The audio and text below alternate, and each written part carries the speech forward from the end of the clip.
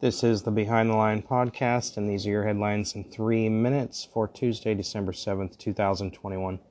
A federal judge in Georgia issued a nationwide injunction that prevents the U.S. government from enforcing a COVID-19 vaccine mandate on federal contractors, temporarily shutting down the last remaining vaccine requirement by the Biden administration.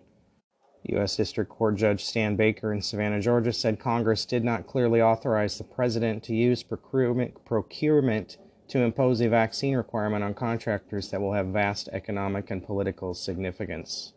So all the federal mandates have been blocked. My question is, why haven't these state mandates on state employees been blocked as well? They are the same situation.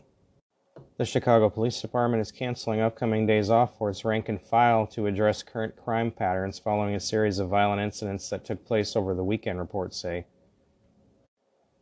An internal department memo states that officers who have 2 scheduled days off between this Wednesday and next Monday will be required to cancel one of them, according to reports.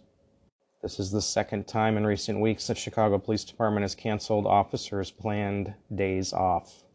Just another happy blue city in the United States of America. A California mother claims that her 13-year-old son was told not to say anything after being given the COVID-19 vaccine in exchange for pizza at his school without her consent. On Monday, she said that her son came home from Barack Obama Global Prep Academy in South Los Angeles with a vaccine card telling her that he accepted the shot after he was offered pizza. Hawaii's governor has declared a state of emergency for the entire state of Hawaii after almost 15 inches of rain soaked some areas of the state in the past 2 days. A Kona low storm system continues to batter the islands with heavy rains and high winds. It has also created a rare blizzard-like condition in much of the high country of the island. In a report from Newsmax, the secretary of one of the most powerful Vatican cardinals told him straightforwardly Pope Francis is dying. The Vatican does not expect Pope Francis to see the end of next year, 2022, and are in pre-conclave mode. No further details were given.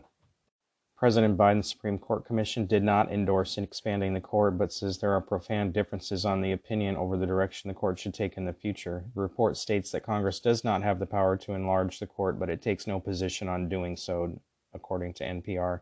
The Biden administration has missed a congressional deadline to provide details relating to the Afghanistan evacuation, says the top Republican on the Senate Homeland Security and Governmental Affairs Committee. They signed a resolution on September 30th and had 60 days to disclose the information on Afghanistan's in America. This has been Behind the Line Podcast. Thanks for listening.